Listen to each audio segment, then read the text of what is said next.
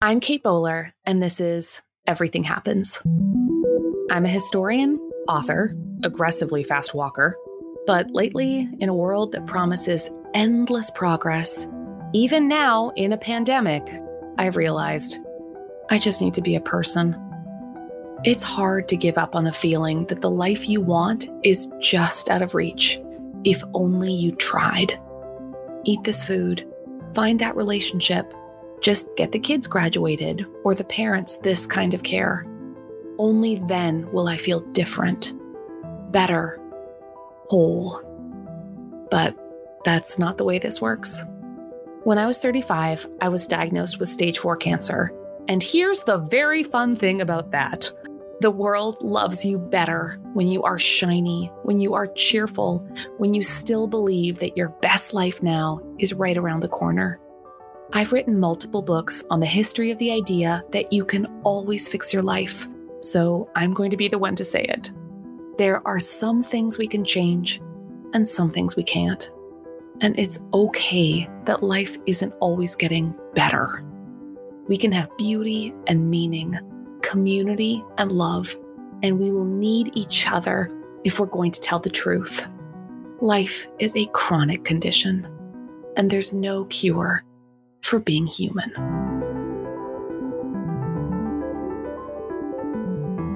We are all living in the past, at least every now and then. Nostalgia, the stories we tell, the high school reunions that happen all the time on Facebook. We are a memory book. But what happens if we get stuck there? Today, we're talking about trauma and the way it keeps us stuck. The way it continues to organize our experiences and our thoughts and our reactions as if our past is still happening. Some unchangeable and immutable past. Something that seems to reach out into the future, whether we want it to or not. Trauma, as our very esteemed guest today explains, compromises the brain area that communicates the actual physical and embodied feeling of being alive. If you want to learn more about the world of memory and the hope of change, this guest is for you. Dr. Bessel van der Kolk has spent his career studying how children and adults adapt to traumatic experiences and has worked tirelessly to develop effective treatments. His efforts resulted in the founding of the Trauma Center in Massachusetts that does research and offers nationwide training to a variety of people in caregiving, educational, and mental health professions. He has taught at universities and hospitals around the world and is the author of the best-selling book, and it is absolutely stunning, The Body Keeps the Score: Brain, Mind, and Body in the Healing of Trauma. I am so excited to have you today. When I was first diagnosed, your book was actually the first gift I received that was not trying to sell me a magical cure for pain. So I'm just especially grateful for you. Terrific. I'm glad to be here. Your work began when you studied Vietnam vets at the VA in the 1970s. What did you see when you began this work? What we saw was a bunch of guys who, at very short-term time ago, must have been very competent and skillful people who, and something had been knocked out of them, and they were sort of frozen, terrified of themselves, and they kept exploding in anger and rage in an uncontrolled way. Yeah. Their chief complaint was, I have become a monster and nobody should be living with me, basically. I was having babies at home around the same time. Yeah. I noticed that my 1 and 2-year-olds were behaving in much the same way. But when they had the temper tantrum, I was not worried because I knew they would sooner or later outgrow that. But I was not sure about these 30-year-old veterans of the war. And so I got very curious about what causes some brains to mature and minds, and what causes some people to get stuck in being frozen and being trapped. It sounds too like I only have a limited understanding of like the history of diagnosis, but that there was no formal diagnosis of post-traumatic stress disorder at the time. No, there was actually nothing like it. The phenomenon has been described off and on for at least 150 years now, but it keeps sort of being pushed away. And it seems like people have a really hard time grasping how damaging life can be for some people. Yeah. And so how do you define trauma broadly? The trauma is simply an experience that overwhelms your coping mechanisms. It is so horrendous that you are just paralyzed and frozen and flailing around, but you basically lose your mind. Yeah. Yeah. There's nothing you can do, actually. Yeah. It's unbearable. It's intolerable. Yeah. It's horrendous. So it's not like, tell me your trauma story. No, you cannot tell me your trauma story, because you go there, you get too freaked out and too upset and too frozen to actually tell the whole thing to somebody. A lot of folks in this community here have some experience with trauma, either as a patient in a sort of a complicated medical situation, or as a caregiver, or as someone who has entered into a profession that's incredibly emotionally expensive. And one question we get a lot is about the people's capacity for trauma. It seems that some people might go through a similar experience and are unfazed, and other people are absolutely leveled. So what seems to make the difference? Are some people just born more resilient? Well, I wouldn't quite put it that way. No, because nobody has the same experience. Yeah. If we both go to war, but you become my best friend and you become my biggest comrade, which oftentimes happens in the war, and something happens to you, I'm going to be very affected by it. Well, if you and I go off to war together and we happen not to like each other very much, which would never happen, but continue. But and something would happen to you, I'd go like, okay, there's another one. Yeah. So, but the impact of it is so different from one person to another, because there's so many factors that go into it. Yeah. And certainly, temperamental factors are one thing. Having been trained makes a huge experience. And that, for example, when you go to medical school, you get really trained to deal with quite horrendous situations all the time. For example, right now with the coronavirus, people talk about the medical professionals, the nurses, as heroes. I don't think they would consider themselves that, because that's what they opted for. Yeah. That's what you train for. That's what you expect and what you choose to some degree. And as long as you're able to do what you need to do a good job, you're by and large going to be okay. But if the insurance company denies you being able to do what you're supposed to do, yeah, and the hospital administrator doesn't give you the equipment that you need, then you really get very messed up. Yeah. Yeah. The way you point in your work so often to the experience of helplessness seemed to be such a theme. The natural thing for people when we get exposed to lousy stuff, which happens to everybody some of the time in their lives, some people more than others, is to run and to flee and to get the hell out of there, or to punch somebody in the mouth, which your little brother may have done to you. Yeah. But if those avenues of fight and flight are cut off, then something goes really wrong. And it usually has to do with being held down, being immobilized. Yeah. It's just standing helplessly by when something horrendous is happening. Your kid crosses the street and gets run over by a driver, and you just stand there and go, oh my God. It's really the oh my God experience. Like, yeah, there's nothing I can do to change the situation. Yeah, the ability to do something. Yeah. Yeah, that sounds right. In basic training in the army and training for the police and training for fire people and doctors, nurses, we get trained to always think about what you should do next. Uh-huh. And so that you see something, for example, I had a very vivid memory of, as a medical student or as an intern, there was a 3-year-old kid who was brought in with burn wounds all over his body. It's a horrendous thing to look at. Yeah. But I was trained enough to go, okay, the kid is getting dehydrated. We need to put something on the skin. We need to get some fluids into him. So my training had prepared me to do something. Yeah. And that's a very critical issue. Yeah. And of course, what soldiers get trained and other people. Of course, when you're a patient and you go to the hospital, you're not trained to take care of yourself, and you depend on other people to do it for you. Huh? Yeah.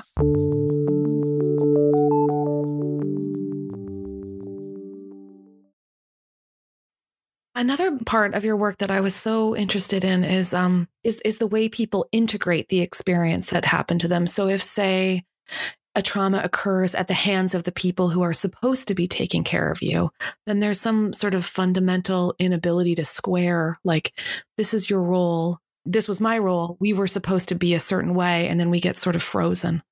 Yeah, I had to say, it's something that is not really central in people's thinking about human beings in our culture, in psychology, but we are relational creatures. Yeah. And we're always thinking about the people we love, the people we're close to.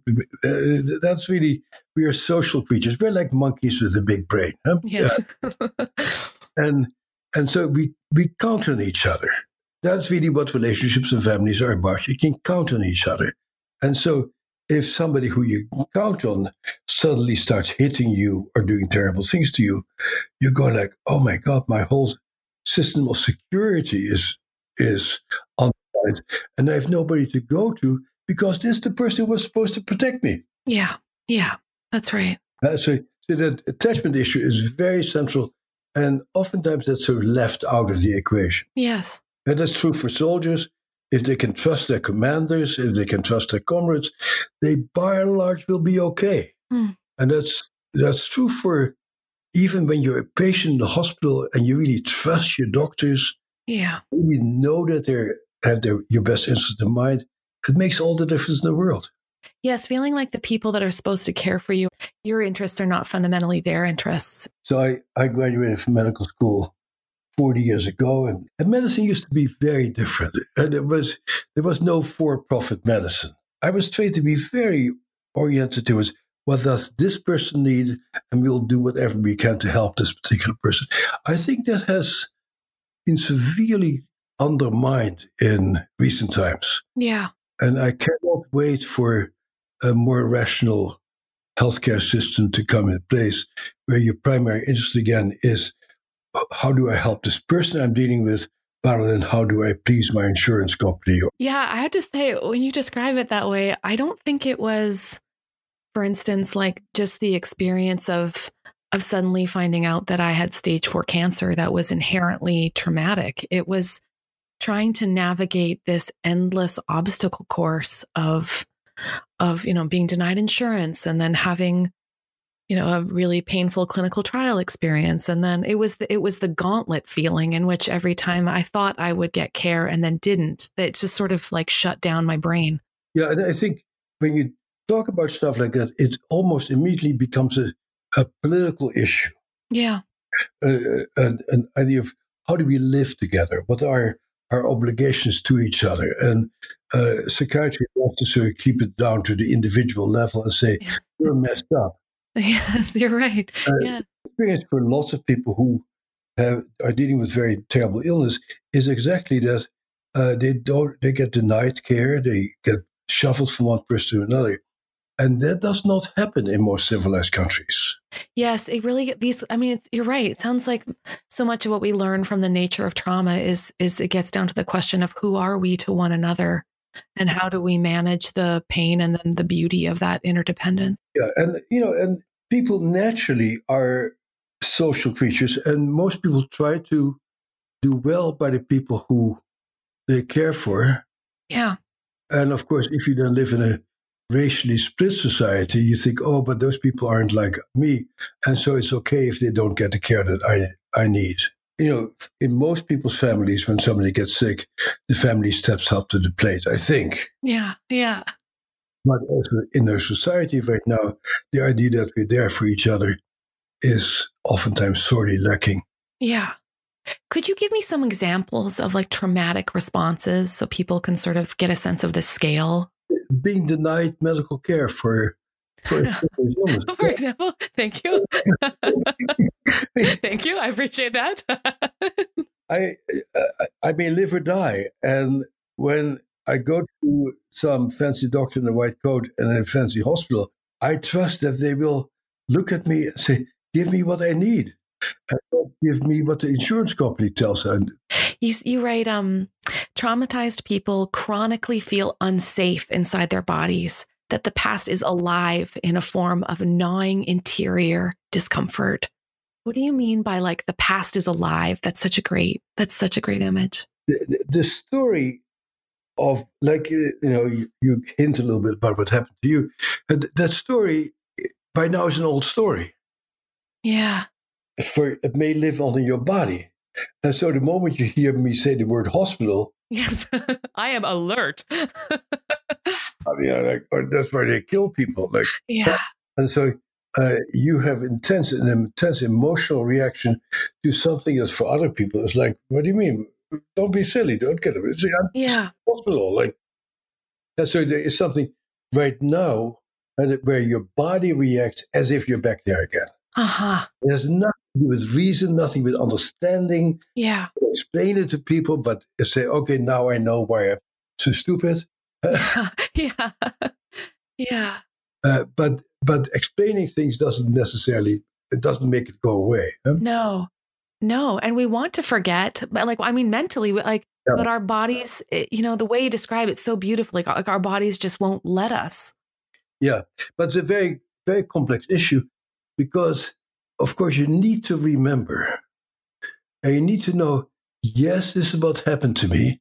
Yeah. Happened to me then and there, and I was so old. And today I'm a different person and my life is different.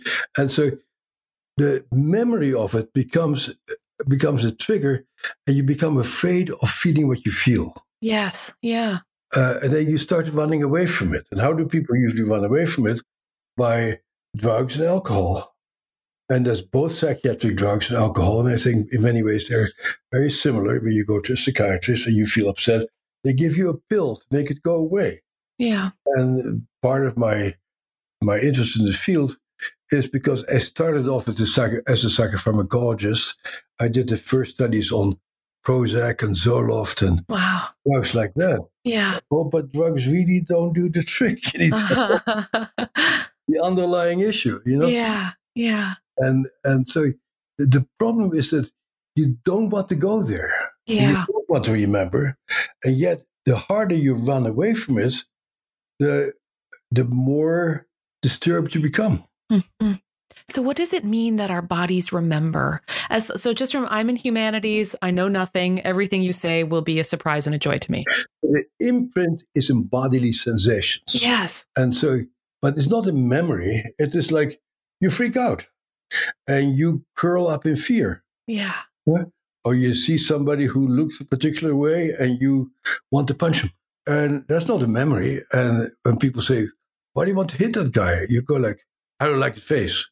And because you don't know. It's so deep down in the dark recesses of your mind that you don't know. You want to hit this guy because he reminds you of somebody who did something bad to you when you were 5 years old. Yeah. Yeah. You don't make those connections. Actually, oftentimes that's why you have to go to therapy. Yeah. What your body has stored or what your body's sensations are. Why do I hate that somebody touches me anymore? And then you get this big issue of shame. Yes. Because you feel these things that don't make any sense to you or anybody else. And you feel angry that nobody gets it. And then you get irritable and grouchy. And before too long, everything sort of starts disintegrating because your whole body keeps behaving as if you're back there again.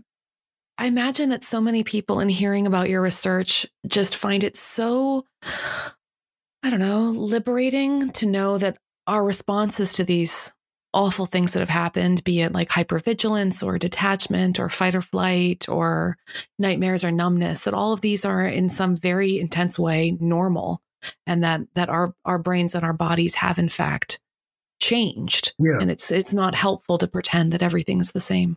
Right. They're normal and completely understandable, but at the same time, we have to do something about it. Yes. Yeah, I'd love to talk a bit about the role of agency when it comes to trauma. After reading your book, Yeah. It seems like our experience of agency, just our ability to act, seems to lessen the impact of trauma in our lives. A very large part of the treatment, as I see it, is to help people actually to do something. Yeah.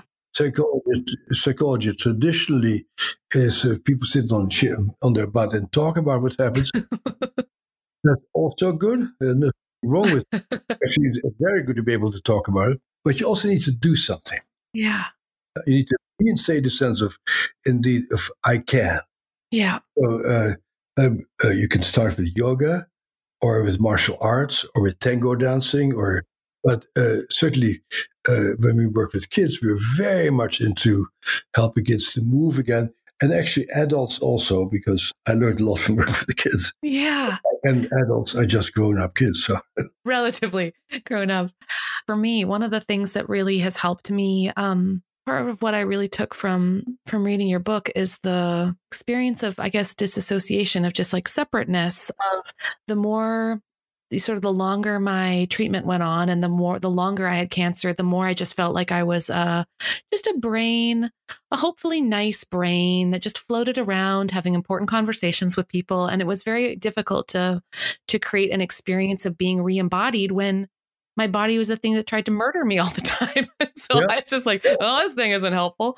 But I did find that rolfing, this kind of special form of physical therapy, really helped me, because so much of what it was doing was sort of mapping my body in space again. Like, you would lie on the ground and they would say things like, what impression does your body make on the sand? And I would think, oh, right, I'm in this thing. This thing is part of me. I'm glad you discovered that. Yeah. Because that's not sort of mainstream in our culture. And yet that re-embodiment is terribly important. Yeah. Yeah. Yes. It felt like it was relearning how to live inside something that I had sort of conveniently shed. Like, I was hoping it was just like a snake skin. Goodbye. Right. I don't need you. When you go through cancer treatment, you're well off dissociating your body off. Yeah. It's a nice response for the time being. Yeah. But afterwards, you need to reclaim your body somehow. And if you don't, you really has very serious consequences, because your body is both a source of pain and a source of pleasure.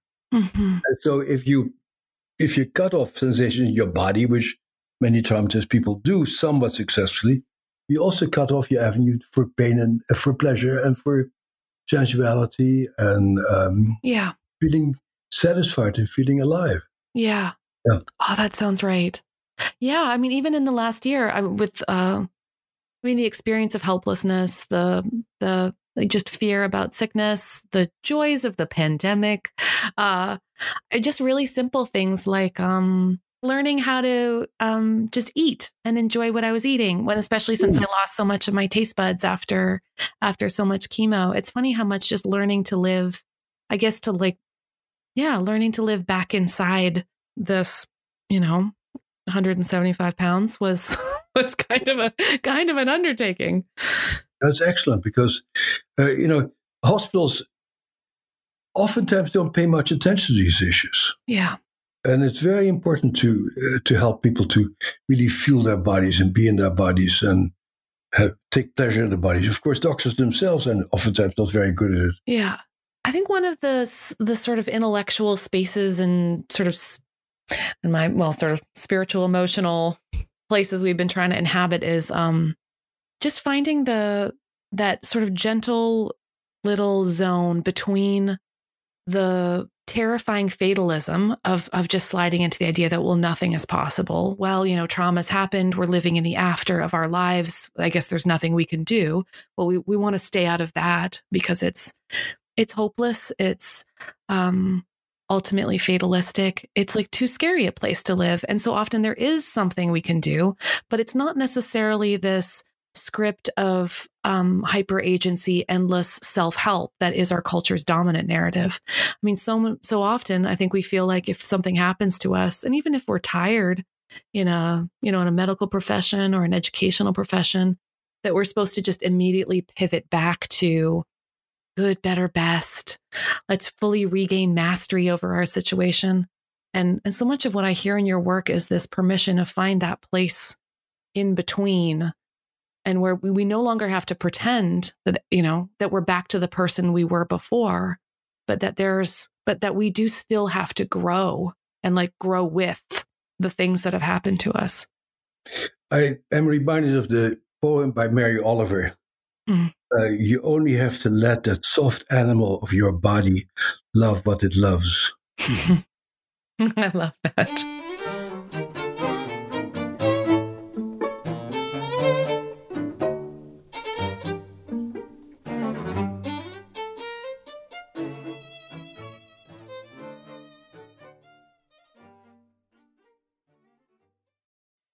I won't say neuroplasticity is a word I use a lot, but you do say that the neuroplasticity of the brain offers tremendous hope for people who have experienced pain. People say that, and it's nice. I like you. Have you ever been married to somebody for 25 years? Try to change their annoying habits. I have been married for 20 years, and I am hearing what you are saying. So yes, the brain, yes, it can change, but boy, it ain't easy. That's so funny. Yeah. Okay. I'm not going to argue with you on that. But we can change. That's true, actually. Yeah. But you need to have a lot of devotion, and obviously you're a devoted person in your podcast. But you need to actually work very hard on something to change it. Yeah. You cannot do it in 5 minutes or in one therapy session or something. Yeah. Yes.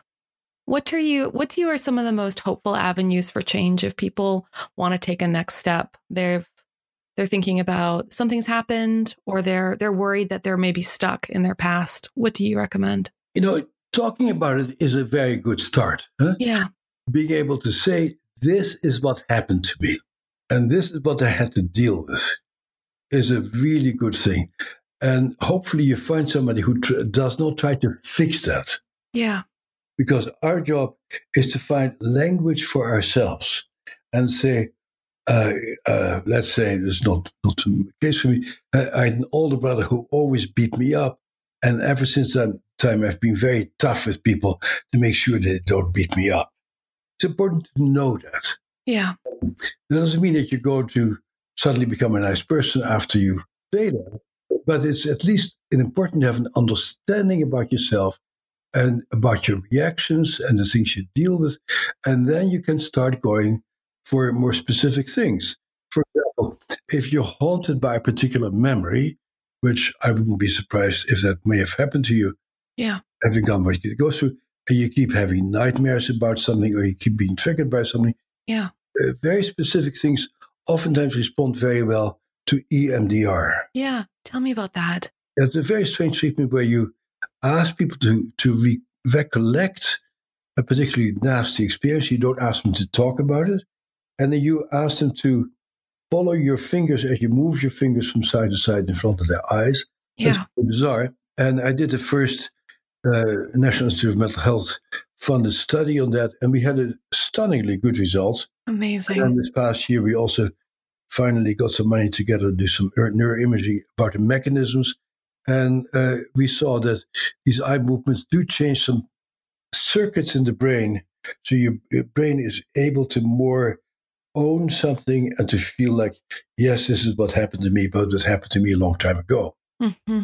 EMDR, to my mind, is sort of the easiest, simplest treatment that oftentimes works for many people. In general, one treatment is not enough for most people. Like how you say that you got Rolfed. Yeah. I found Rolfing also enormously helpful myself. Having somebody work with you on helping your body to feel what you feel, very important.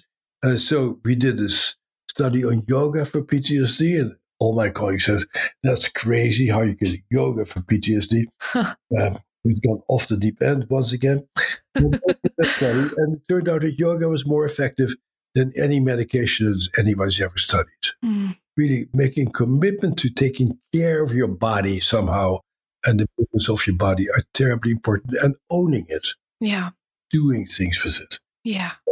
But I don't know that yoga is any better than tango dancing or martial arts. Yeah. Yeah. Nobody studies these things, but something to really help you to inhabit your body in a deep way is important. So it's very important that the mental work of working on yourself and working with yourself is the single most important thing. Yeah, what a process. Your research also shows the difference in trauma, say, as a child versus experiencing trauma as an adult. How does trauma have a different impact if it takes place at different parts of your development? As a child, everything that happens to you becomes part of you. And so the brain is an experiential organ. The brain is built on the basis of your experiences. So if you are a secure child who can count on the people around him, you carry that with you, and the structures are in place by the time you go to college. If you get beaten up and are surrounded people are drunk and do terrible things, your brain becomes the brain of a person who is expecting terrible things to happen and for people to betray them and let them down.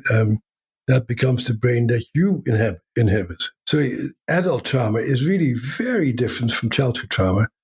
The adult trauma gets superimposed on an existing nervous system. But if you're 4, 5, 6, 10-year-old, you have a growing brain. So the experience becomes part of how your brain gets formed. That's so interesting.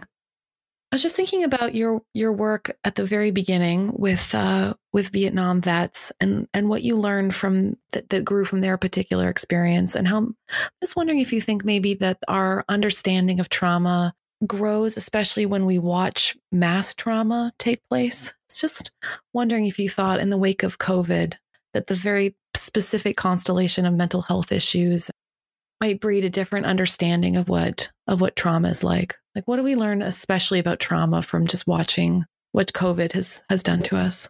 I'm very fascinated by this because it's very clear that our society is changing.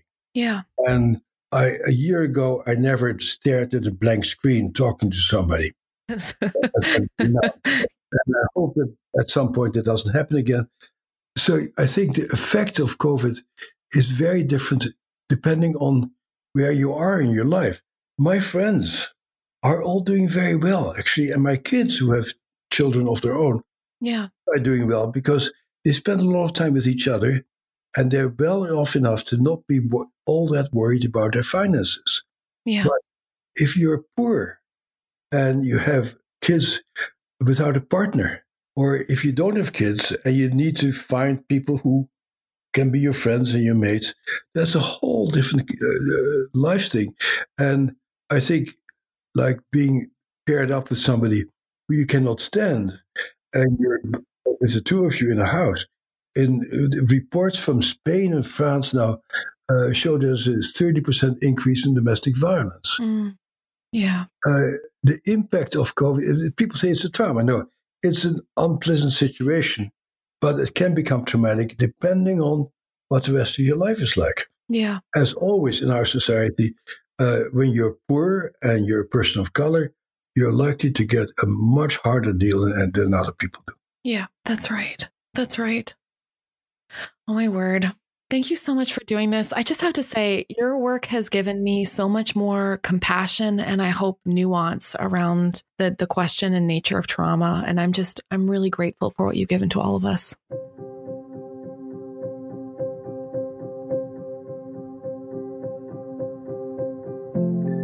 Dr. van der Kolk's research on the brain revealed something interesting that maybe you already know from experience. The Broca's area in the frontal cortex is one of our brain's speech centers. It lights up when we're creating language.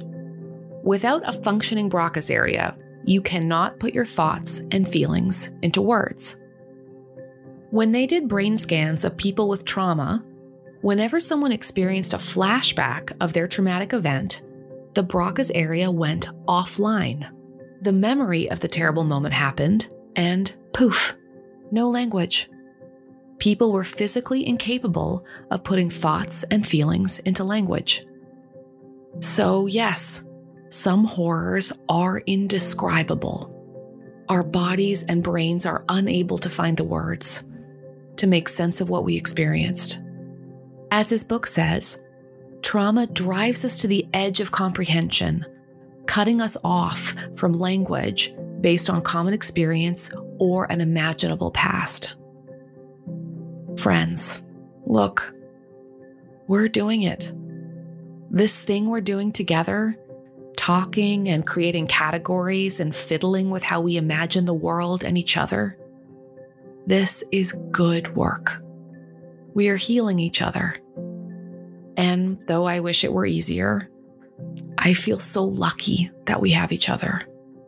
So, after this, call a friend to talk, or maybe do the tango. We need our bodies to move, and we need our shared minds to remember you are not stuck. We are not stuck when there's a we, nudging each other forward.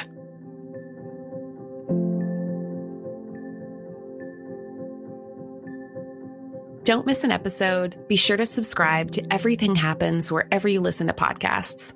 And I would love to hear from you. Find me online at Kate C. Bowler or at katebowler.com. Today's episode was made possible by our partners, Lilly Endowment, the Duke Endowment, and Duke Divinity School, who support our Faith in Media project. We are so grateful for their generosity and investment in what we do. And of course, my perfect team, Jessica Ritchie, our executive producer, Harriet Putman, our associate producer, Keith Weston, our sound designer, and the rest of the Everything Happens crew who make this project so much fun. Dan Wells, AJ Walton, Mary Jo Clancy, JJ Dickinson, Lana Stewart, Kelly Dunlap, Aaron Lane, Jeb, and Sammy, thank you. This is Everything Happens with me, Kate Bowler.